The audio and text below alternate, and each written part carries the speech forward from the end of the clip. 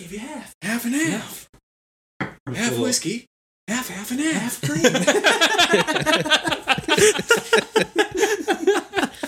That sounds so gross.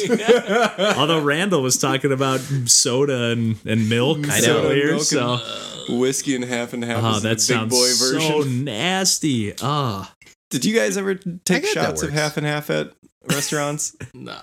of half and half? No, Like, yeah, when they'd have that little like bowl the of cups. them. No, My sisters and I would just like do shots of it. me and my cousin would shake them and be like, "It's gonna turn into butter. if we churn it long enough, it'll be butter." Little French vanilla, little Irish cream. Just gotta go around the world. Jet setting, John setting.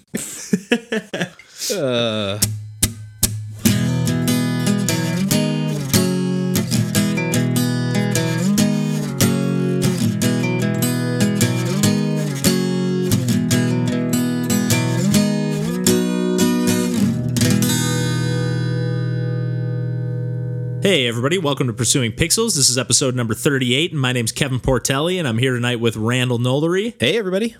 DJ Mandolini, Yo. and John Hines. Hi there. We're back in full force yet again, and back as always to talk about some video games. Heck yeah. I don't know why we even say that, because we just always talk about video games. But, We don't say it. yeah, I don't know why I always say that.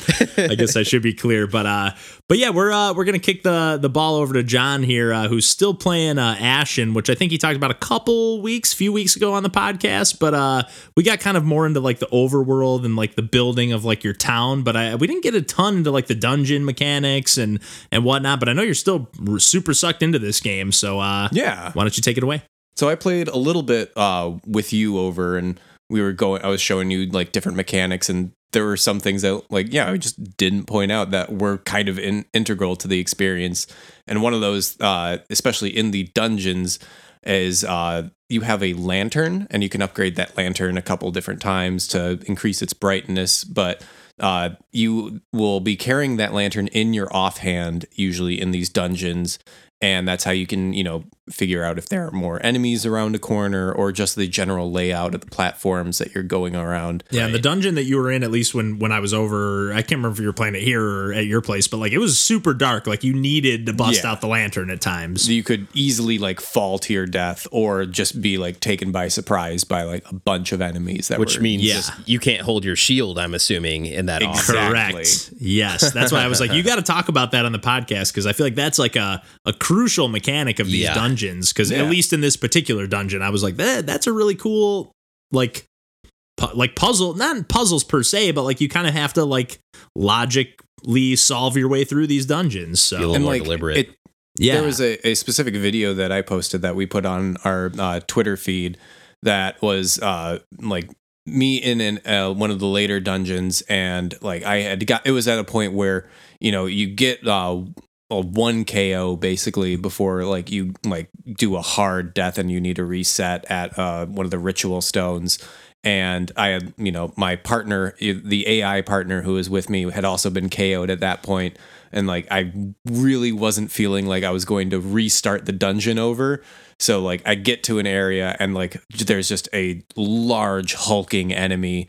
And I'm like, I do not have like the wherewithal to put up with this without like having a shield. Right. So I just kind of like baited it a little bit, like have him go down the stairs to an area in the dungeon that I know had some light coming down into the center of the room. Yeah. So like there's this video that we have where I'm just like slowly inching backwards down the stairs until I get him into an open area with enough light that I can put my lantern away and kind of fight with him in the shadows in an area that I had already cleared. and you can even set the lantern on the ground if I'm not Yes, mistaken, that's right? cool. So you can like That's a place big it. deal. Okay, I'm in this room. Let me set it down and kind of explore. Mm-hmm. And that's something that I know I said I played like maybe the first little chunk of this game, like 30 minutes or so, and didn't quite grab me. But like once I saw you playing this dungeon, I was like, okay, there's some like a little more level design to this as opposed to something like Dark Souls, which again is just not for me. But it just it's like this methodical, like learning the patterns of the enemies, and I think there's some of this in Ashen based on what you're saying, but like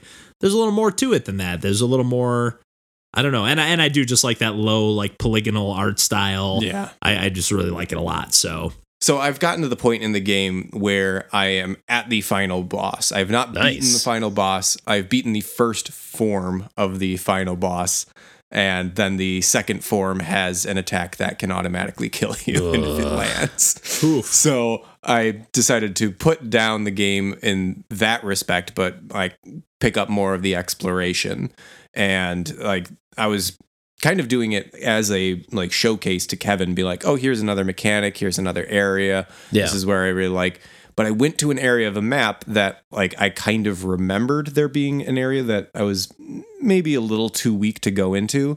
And since I was the end of the game and I was fully equipped and had like as strong as I could possibly be, I went into this area and it was just a fully optional dungeon. Like it didn't have anything, like it had a bunch of like gold or scoria at the end of the dungeon, but there wasn't anything that was necessary. Like I didn't need to complete it, but it was just this fun side area that was like a completely optional dungeon. I love stuff like that. It was just a great touch. Oh, yeah. There's a bunch of that still that night. I'm probably going to like pick this game back up and maybe even like start the game over without having technically beaten it. Nice. But like I just think that it's a great world to like inhabit, and I think that it's really hits the things that I like the most about Dark Souls and kind of like distills it into an experience that doesn't have any of the stuff that like is kind of what I have problems with in the genre. Yeah, it seems like it from what you've shown me and what we've talked about and from the tiny little bit I've played, even though it didn't grab me right away, it definitely seems like it pulls back on a lot of those elements that at least, again, for me are frustrating with something like Dark Souls.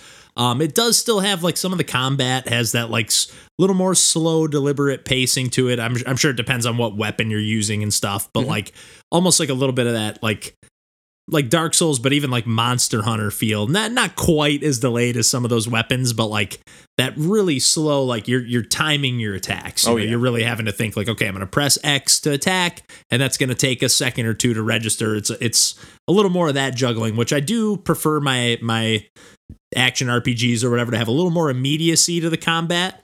But yeah, after especially showing that lantern and shield juggling in the dungeons, that to me opened up a lot of possibilities for like, okay, these guys are thinking about level design and not just about the combat and about the world design. Like they're really thinking about how are we puzzling these dungeons together, which is pretty cool. Yeah, it's very deliberate, and I think it's very well crafted. Like I haven't had a 3D dungeon experience as like, I don't know, perfectly condensed as I have in this game. Nice. And how big are the dungeons? I obviously you just said perfectly condensed. So are they on the smaller side and just Not well crafted, or necessarily. are they like comparable to like a Zelda dungeon? I remember there's a point in the second dungeon that I got to what I was 100% sure was going to be like the last area before the boss, because I'd taken so many tries to get to that point, and I was like, oh, this is just gonna be the final gauntlet, and then I'm gonna be home free. And then I like slowly like chipped away at that, did a good job of luring some enemies out so that I could take them down one by one, as opposed to being swarmed by like 24 of them. Right. Yeah. And like I finally finished that, and I had like used up a bunch of my health items. And then there was like twice the length of the dungeon after that. And I was just like, good Lord, I can't. Like it kind of snowballs to that point. Like the third dungeon is kind of like that as well. There's only like, are there save points within the dungeons, or do you have to? Okay. Some of them are. That's nice. Which is very nice in the second. Actually, no, they have them, and they have them like right before the boss area too. Perfect. Okay. So like, and you can do like kind of a soft save. Like, if you don't like sit down at the ritual stone, the enemies won't respawn. But if you just enter, like, and you can walk into like the area of effect of the ritual stone, and it'll refill your like crimson gourds, which are your Estus flasks in this game. Okay. And it'll refill your health. But yeah, like you can't access the like ritual stone and warp to another place without resetting all the enemies. Right. Okay, because this is something that's still sitting on my Xbox, or maybe I can't remember if I uninstalled it or not, but it's available via the Xbox Game Pass. And after seeing again that mechanic of the dungeons, I'm like, okay, maybe I wrote this game off a little too quickly, which I am definitely one to do. But there's just so many games to play, it's easy to just pick, okay, this isn't grabbing me right away. there's some games I boot up and within 2 minutes they grab me. So like Downwell or something, it's like I'm immediately just like, I love this game. Right. Yeah. Where like Ashen, I played for 30 minutes or an hour. Okay, it didn't grab me. Let's see what else is on Game Pass. There's 200 other games on here. So, but yeah, I think I'm going to go back and give this one a little bit more of a fair shake because I'm liking what you're saying, John. Yeah. I know there's always a second character in Ashen with you. Can someone jump in like a co-op scenario and take over that second character on your file? I don't know if you can do that locally. I know that there is online multiplayer and it is in that co-op parameter, but I also have never. I had it turned on the entire time that I was playing on the Switch. Yeah, and I'd never. At least I don't know. Maybe one of those times it was controlled by another person, but it doesn't tell you. It may not tell you, or it may not have even happened to me. Sure. But you can always have an AI companion with you, or you can turn that off. Okay. There's also after you get to, I think, halfway through the game, you unlock the Children of Cisna mode, which is just a hard mode.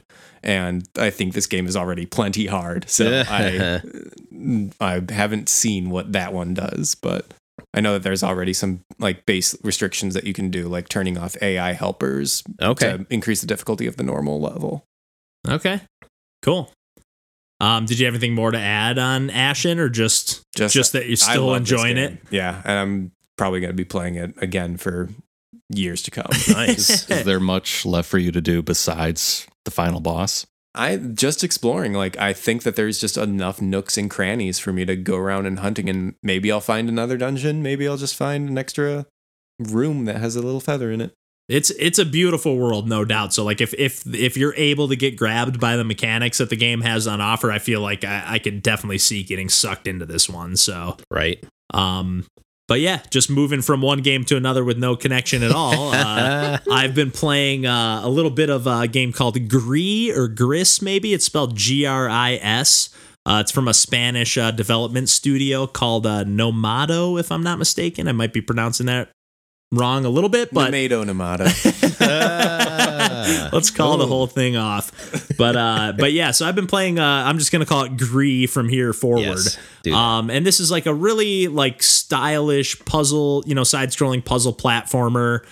With the puzzle platforming is very minimal for the most part. I mean, there's a few jumps you got to stick, or you essentially have one move that you can like turn into like kind of a square. It's almost like essentially a ground pound that you can sometimes like break through some walls, or maybe break like there'll be like a cluster of pots on the ground that you break, and then there's like some little red birds will fly out of there that will give you like a second, like not a double jump, but it'll launch you up like super high, because you do get a double jump eventually as well.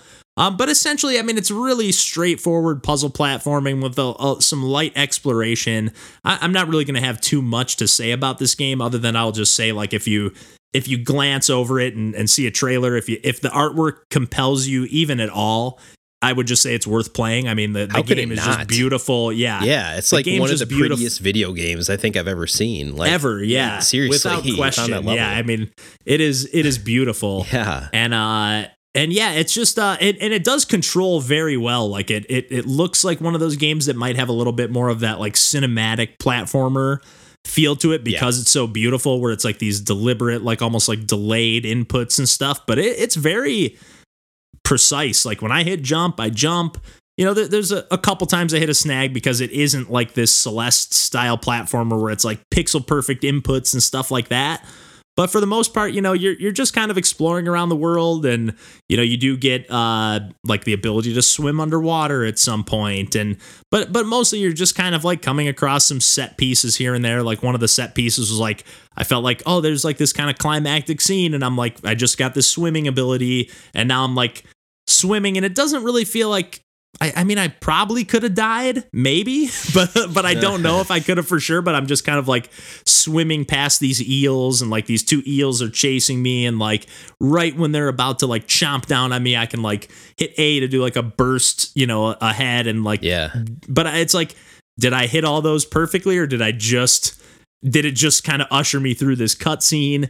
I don't really know. I do think you can potentially maybe die or something, but but it doesn't matter to me. Right. And in all honesty, I'd almost prefer not to be able to die, because it really is just like this exploratory experience that you're just kind of soaking in the artwork. Like, yeah, it's just like very watercolory. Yeah. There's like a bunch of like cute little characters. Like there's this one little guy that like this little apple tree character that would follow me around, and I'd have to like knock these apples off the tree for them to collect. And then as they collected them, they would like then open up like when I got enough of them, it'd like open up a path for me or something. And it's just a beautiful game to see in motion. Yeah, again, I can't say there's like a ton of gameplay. I mean, it's clever enough. It's these just light puzzle design, but it's nothing that's going to blow your mind. I don't feel like I'm like solving some crazy puzzles in my head or anything like that. Is this like one Game Pass, or is this on Switch that you're playing it? It actually just got added to Game Pass on PC, Xbox Game Pass on PC only, but I'm actually playing it on the Switch. I picked it up a while ago. Okay. It's another game from Devolver Digital, although I would say, like, you know, a lot of their games, I won't say all of them, but they do tend to have, like, you know, stuff like Enter the Gungeon or Katana Zero or stuff that has like a little more of like a violent tinge to it. Yeah. Yeah. And this game has essentially none of that, at least what I've played so far. I mean, there's some moments that are like maybe a little bit like scary isn't the right word, but a little bit like there's this like bird, this like giant bird that appears at one point in the game, and you have to kind of like, it just kind of startling, I guess. Yeah, a little spooky. But it'll like, spooky, or it's a little jarring, but then you'll have to like use like the bird will like kind of scream and like as if it were attacking you, but you're really just using its like gust of breath to like make a further jump than you would have been able to make otherwise. Okay. So again, like I don't even know if that bird can harm you in any way. I really don't know.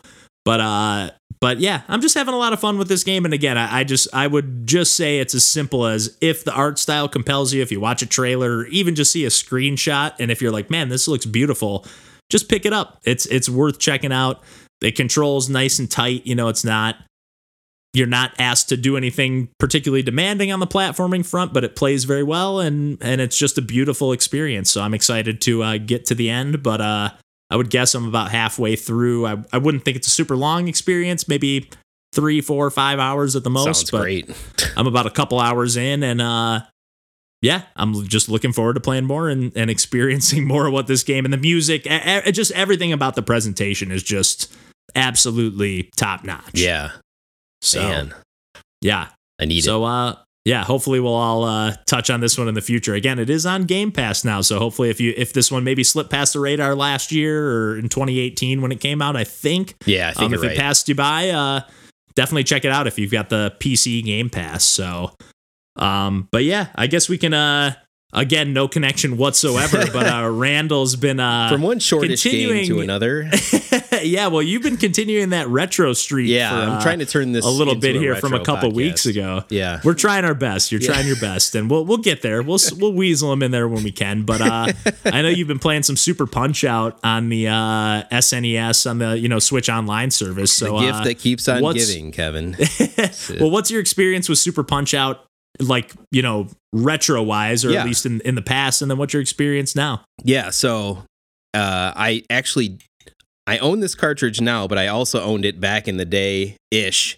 So I was a kid that grew up with the Sega Genesis, had some exposure to Super Nintendo, remembered renting it from Blockbuster so I could play Donkey Kong Country 2 or whatever else was at the time, but never played Super Punch Out despite playing just a shit ton of the original, Mike Tyson's Punch Out on NES, which I love that game. Still love that game. But then in like the early 2000s, when I was still in high school, my buddy gave me his Super Nintendo with a handful of games. One of those gave you games, a pretty nice collection. I know, seriously. Yeah, now I've amassed a nice collection. Thankfully, when retro collecting still wasn't a very big thing, so that's nice. Didn't cost nearly as much as it would cost now. Yeah, we beat that Punch just by a little bit. Oh my God, seriously. Yeah. Seriously. That's a whole nother conversation. It is. Yeah. It is that I want to get into, but I'll save that. So early 2000s, I had Super Punch Out as one of those handful of games, and I'll be honest, at that time it did not really grab me. I was used to the original Mike Tyson's Punch Out, and it just seemed kind of like it kind of seemed like a little half-assed at that time compared to what I was used to with a presentation of Mike Tyson's Punch-Out, where you had the cool cutscenes and the super memorable music, and everything that went into the presentation of Mike Tyson's Punch-Out wasn't quite there for Super Punch-Out. So actually, like, I got rid of that game at the time I sold it, which is not something I usually do at all. But I did for that. That's actually really interesting because, like, I feel like Super Punch Out, like, almost, at least in my eyes, like, almost the only thing it's bringing to the table above the original is the presentation, like these huge sprites the bosses you're fighting and stuff. But that's just interesting because I have always thought that, like, gameplay wise, they're very similar, but maybe like the presentation on the cutscenes and stuff is lacking. Right. Although I will say in the NES game, there was pretty massive sprites considering what that system should have been capable of doing. That's true too. Yeah. Pretty damn impressive still to this day. But that being said, so, fast forward a bunch of years to the 3DS and the 3DS eShop, and they started releasing Super Nintendo games on there, and one of them was Super Punch Out. And I'm like, hey, you know what? I really love Punch Out. I want to give this game another shot. It's been like, over a decade. Let me try to play this again. And then I just got hooked. It was like one of my go-to games to just like open the 3DS up and like, yeah, let me just play another round against, Gabby J. Let me. Much like our Gabby J. Gabby J. Can't shut him up. GJ, as we like to call him. Yes, that's one of the things I love about this game is a lot of the voiceover work through the Super Nintendo sound chip is just like real good. Specifically when they do the countdown when you're down, it's like 1, 2, 3, 4, 5. It's like where'd that 5 come from? Like, what's that about? It's like a totally different recording or something. Yeah, Charles Martinet couldn't show up for the 5 recording. We'll give you 1 through 4. That's under the contract, but otherwise, yeah. So back to playing this game. I think what I loved about it, what really stands out to me, and what brings me back is it feels more kinetic to me than Mike Tyson's Punch Out. Mike Tyson's Punch Out is kind of like this dance that you're playing, right? It's kind of this rote memorization of how the fighters are going to fight. And there's a lot of comfort in that. And once you're good at that and you have it down, it's very satisfying, I'll give it that. But Super Punch Out, there's a little bit more open to interpretation kind of happening in the fights. Like, you can sneak a lot more punches than you can in Mike Tyson's Punch Out. You're not just waiting to react. You can be the person that's being aggressive in a lot of these fights and get away with it. Which I find very satisfying. There's especially in the first couple of circuits, there's 4 circuits total, 3 when you first start, a 4th opens up. But you can get through some of these circuits in like, a handful of minutes, because you can win some of these early battles in like 30 seconds or less if you know what you're doing. Okay. That's actually pretty interesting because, the original Punch Out, I don't have a ton of experience with either game. Yeah. But the original is definitely more like dodge, right. Wait for an opening, and then clock the opponent. Wait for the very specific tell.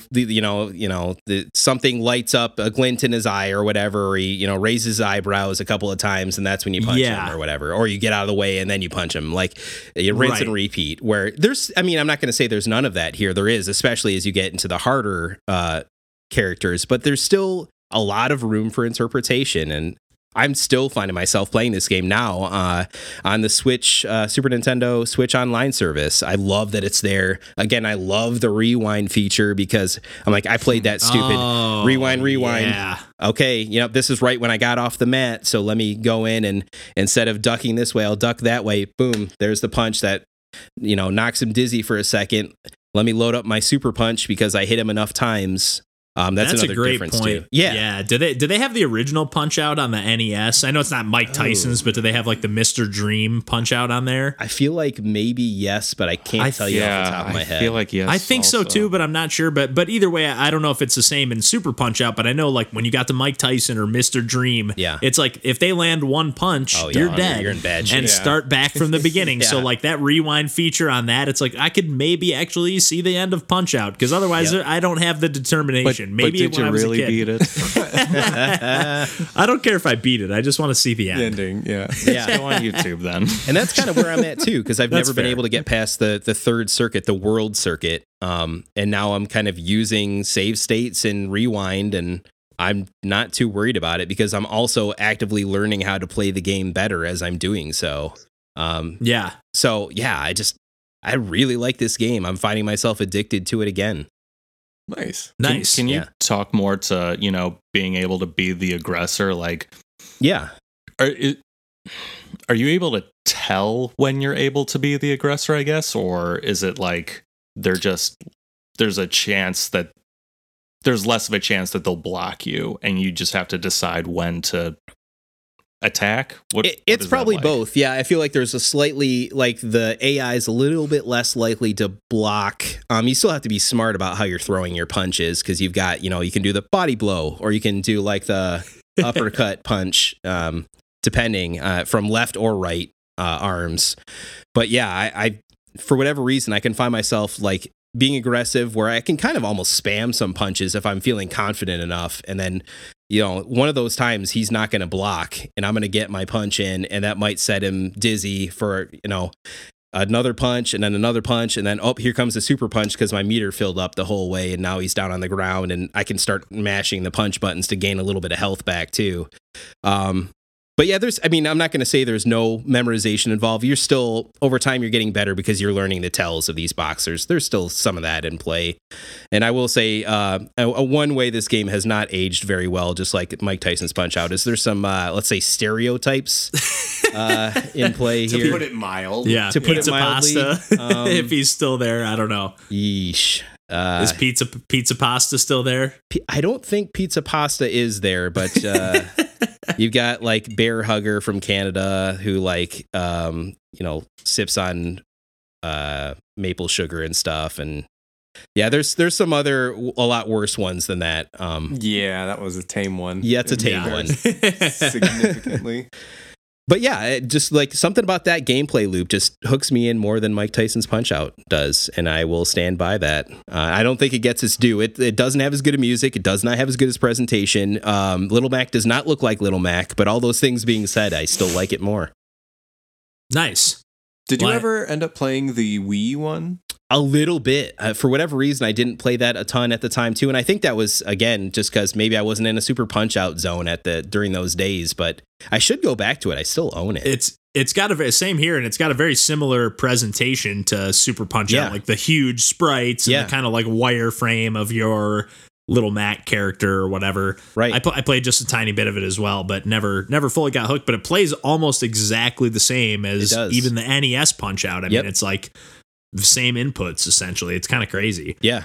But I know you've been kind of keeping the retro train rolling That's all over I can there, do. Randall. Yeah. I know you've been playing a little bit of the Sega Ages Virtual Racing as Yeah. well. Was that an arcade title originally? Yes. Or So- okay, Virtual Racing came out before Daytona USA, and okay, so like this was kind of one of the granddaddies of like the arcade racing kind of early 90s scene. It came out originally in 92 by Sega.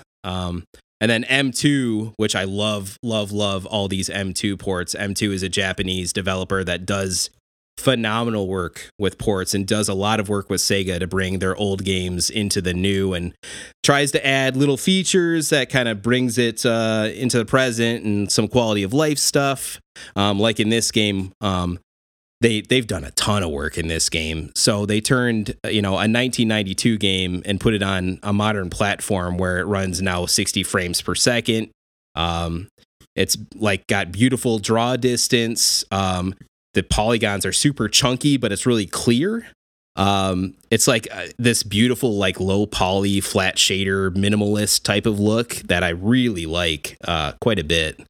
It was pretty common during the day, but you're looking on like generally a 4:3 aspect ratio, like old crappy monitor in the arcade versus, looking at a modern TV is a totally different story. So yeah. And I mean, to me, like from what I've seen of these games, like they just kind of look like something like Star Fox or something Yeah. on Super Nintendo, but if it actually just ran smoothly. Yeah. or at least a little more smoothly. Basically, yeah, that type of graphical effect is what we're talking about. Just like made to look very early smooth. polygons. Yes, very much so. But it's still fun. Like you can tell the roots of what becomes Daytona USA are in this game. Granted, there's only 3 courses, but it's endlessly replayable because I can tell you right now, you're not going to maybe not even beat the first course in the first time you try. Like it takes some doing. It's not easy.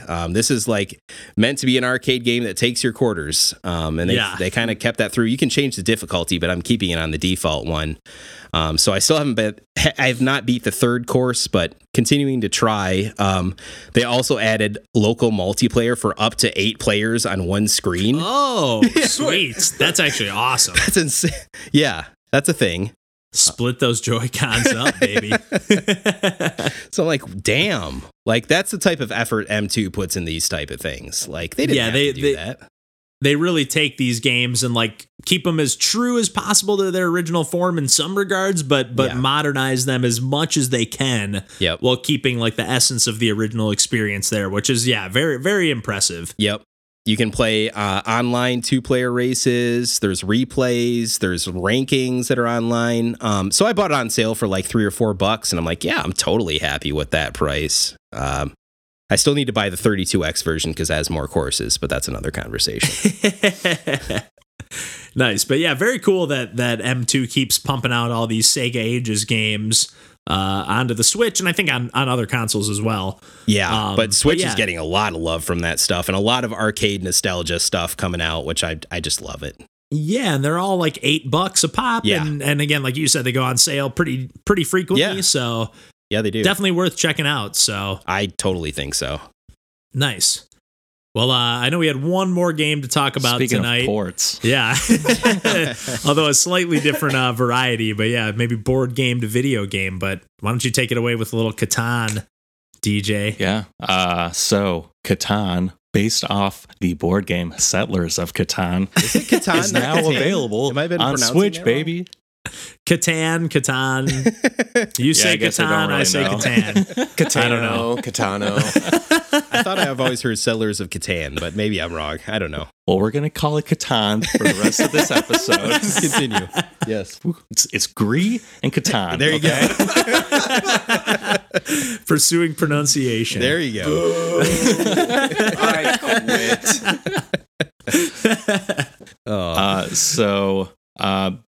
Catan is a basic resource management game where, the world is, this island or series of islands that's just made of all these tiles that each tile represents a different resource, and you pick different tiles to start on, and you're just trying to build up your civilization by gathering the resources around you and trying to develop your civilization faster than the other people.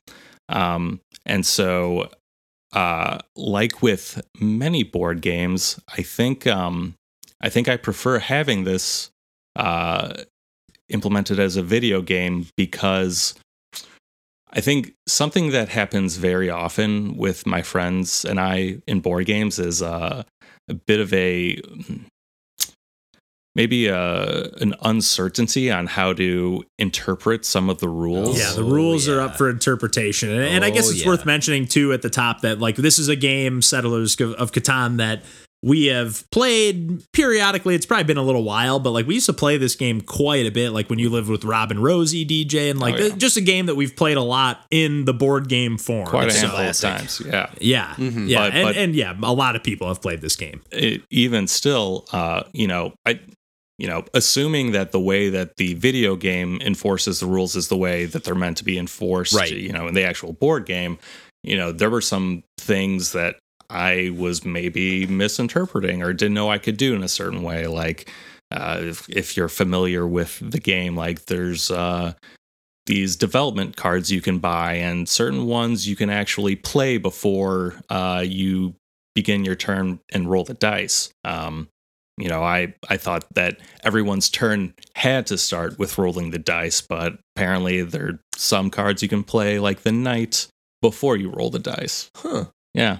I thought that was like the order of play. I thought rolling the dice was just the. Yeah, and I'm with you though, DJ. Wow. Like, I love this concept of like, again, there's so many times where like a rule comes up and it's like, wait, how do we interpret this rule? So I love the idea of like the game knows, and it will just even with like, you know, we talked about in previous weeks Slay the Spire a bunch, and like all of these cards, like if we were actually playing that with actual cards and holding them in our hands and laying them out, it's like every time I play this card, you add 2 more attack. It's like there's no way to keep track of all that stuff. A la Magic the Gathering, same deal. Yeah. This is a slightly different scenario, but still just like no gray area, and I love that. Yeah, and I think the gameplay is very simplistic too. Like, you know, you have one button to control, you know, rolling the dice and ending your turn.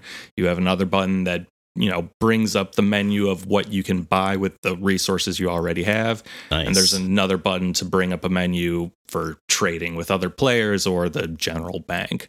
And it's not very complicated. It's just a really cleanly designed, like, it just looks nice. It's got pleasant music. It's not like bringing a bunch to the table presentation wise.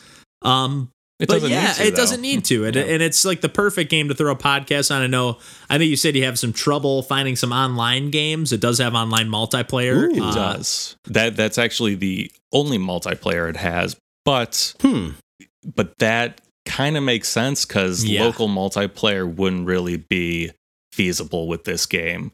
You have to kind of keep your hand a secret and stuff like that. So that makes sense. If you're keeping your hand a secret, then, you know, you can't all be sharing the same screen, and, you know, trading and everything would make passing a single Switch console around not really ideal. It'd be cool if they could let you have your own Switch, though, like do a local multiplayer where everyone has their own Switch type of thing. Like maybe that. Yeah. And I think they do offer that if everybody owns the game, but I don't think it's one of those where like, oh, if one person owns the game, everybody can mooch off that and play a little Catan. Right. Little DS download play.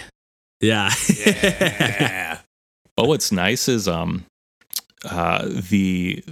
one I bought on the Switch, at least it comes with one of the expansions that you can, you know, that exists in the real world, the Seafarers expansion.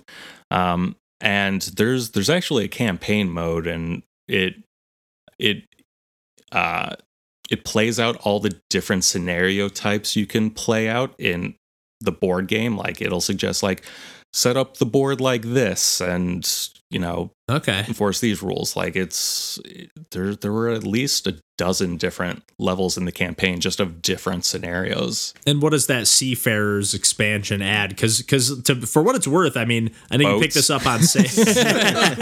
Well, I was gonna say, like, I know you picked this up on sale for $10, but it's normally $20. But I think like the board game of Catan is like $40. Oh, and at least 30, the expansion's probably another 20 or 30. Least, I mean, for even $20, like, if you're into this game, and especially if you maybe have some friends that have it on their Switch, or I believe this is on other platforms as well. I mean, if everyone got it like while it was on sale for $10, like if you and 3 other friends got it, that's like the cost of the board game, right? Yeah, but all of you would have a copy of it, and you could also play it online with other people too. Like, and for what it's worth, DJ booted this up right before we started recording today and like showed me real quick. I didn't play a full game or anything, but just how streamlined the process was. It was like, this game is going to go by so much faster than a game of Catan would be sitting around a table. And there is something to be said. I love playing like a tangible game with real cards and a real dice to roll and all that stuff. That is cool, but like, man, I really love the idea, though, of just like enforce the rules properly, no gray area, and expedite the process. I think there's a lot to be said about these board games on consoles. And even just little things like if you were to lose a piece in real life, that'd fuck you up completely. Yeah, I lost one of the orange houses. So now like this is always, we have this extra blue one that's like you can use if you want. There's just a lot of things that go into having the tangible product.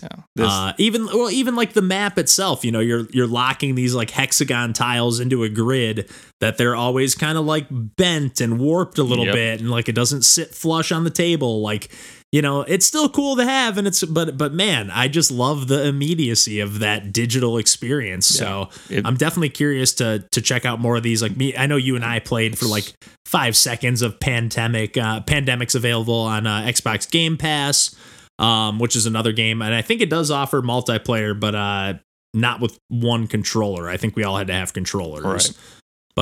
But yeah, I'm definitely intrigued by this whole I don't know, genre, I guess. I'm super interested in, you know, pursuing any other board games that come up on sale in the eShop. So yeah, should check out Monopoly on NES. It runs pretty good too. It's my first experience with this, and it was kind of the same thing at that point. Like, oh yeah, let's really roll through a Monopoly experience that's not 3 or 4 hours. Let's do this. Yeah, watch the dog jump between the different. Yeah. It's a good point. That's a good point. even back to that day, because they've been trying board games on video game systems for a long time. So, and I got to think that a lot of these games would probably work a little better on PC when you have a mouse and you can kind of click on the different elements and whatever. I can see that. But something like Catan, it's like the interface was just really smooth, really clean. Like, it's not going to let you make any mistakes. Like, oh, I accidentally clicked A. It's like you have to hold it down for like a second and it like fills up a semi or a full circle, like to be like, okay, yeah, you do want to roll the dice or you do want to end your turn or whatever it is. So, yeah. And I'm curious to see, like I picked up a while ago, like games like Light Fingers or For the King. Like these are games that are kind of like designed around a tabletop experience, but like specifically designed with like, hey, we don't have the limitations of like everyone has to have their little like Mancala beads to count up the different damage points. It's like this is all done in the computer or in the, you know, the AI or whatever. You know, it's doing all the math for you and all the circumstances. What I don't know, just breaking down all these different scenarios for you. Yeah, and I'm definitely curious to play stuff like that. I played a little bit of For the King, but definitely curious to play some Light Fingers because it seems like it's almost like you have some agency, like you're actually controlling a character on the map, like physically on the map. You're like kind of getting through these dungeons, but then it also has these just like regular tabletop board gaming rules. So I don't know. I'm definitely intrigued by this genre.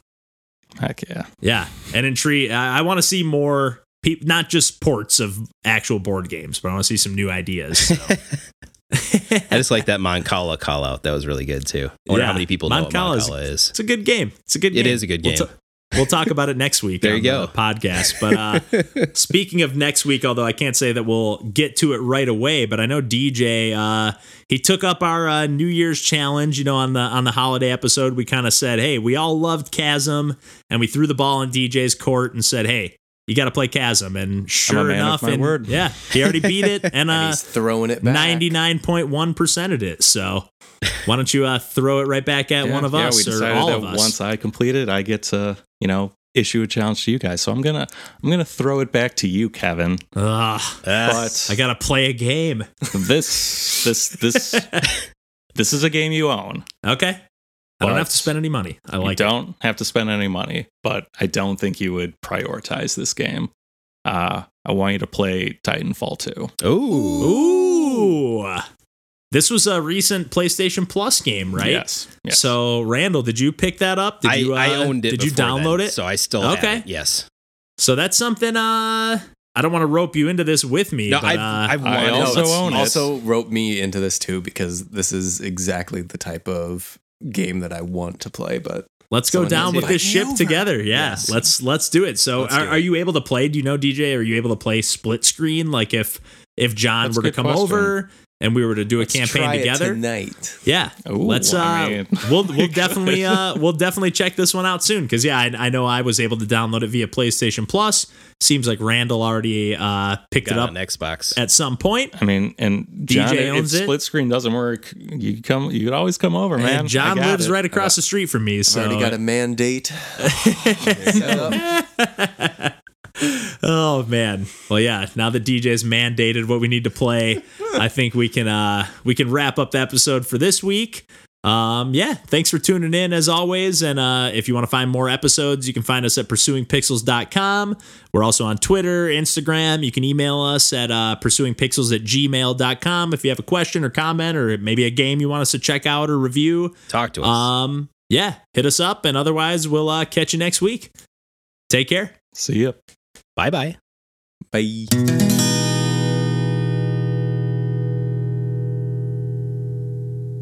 And I've gotten to the point in the game where I have actually wait.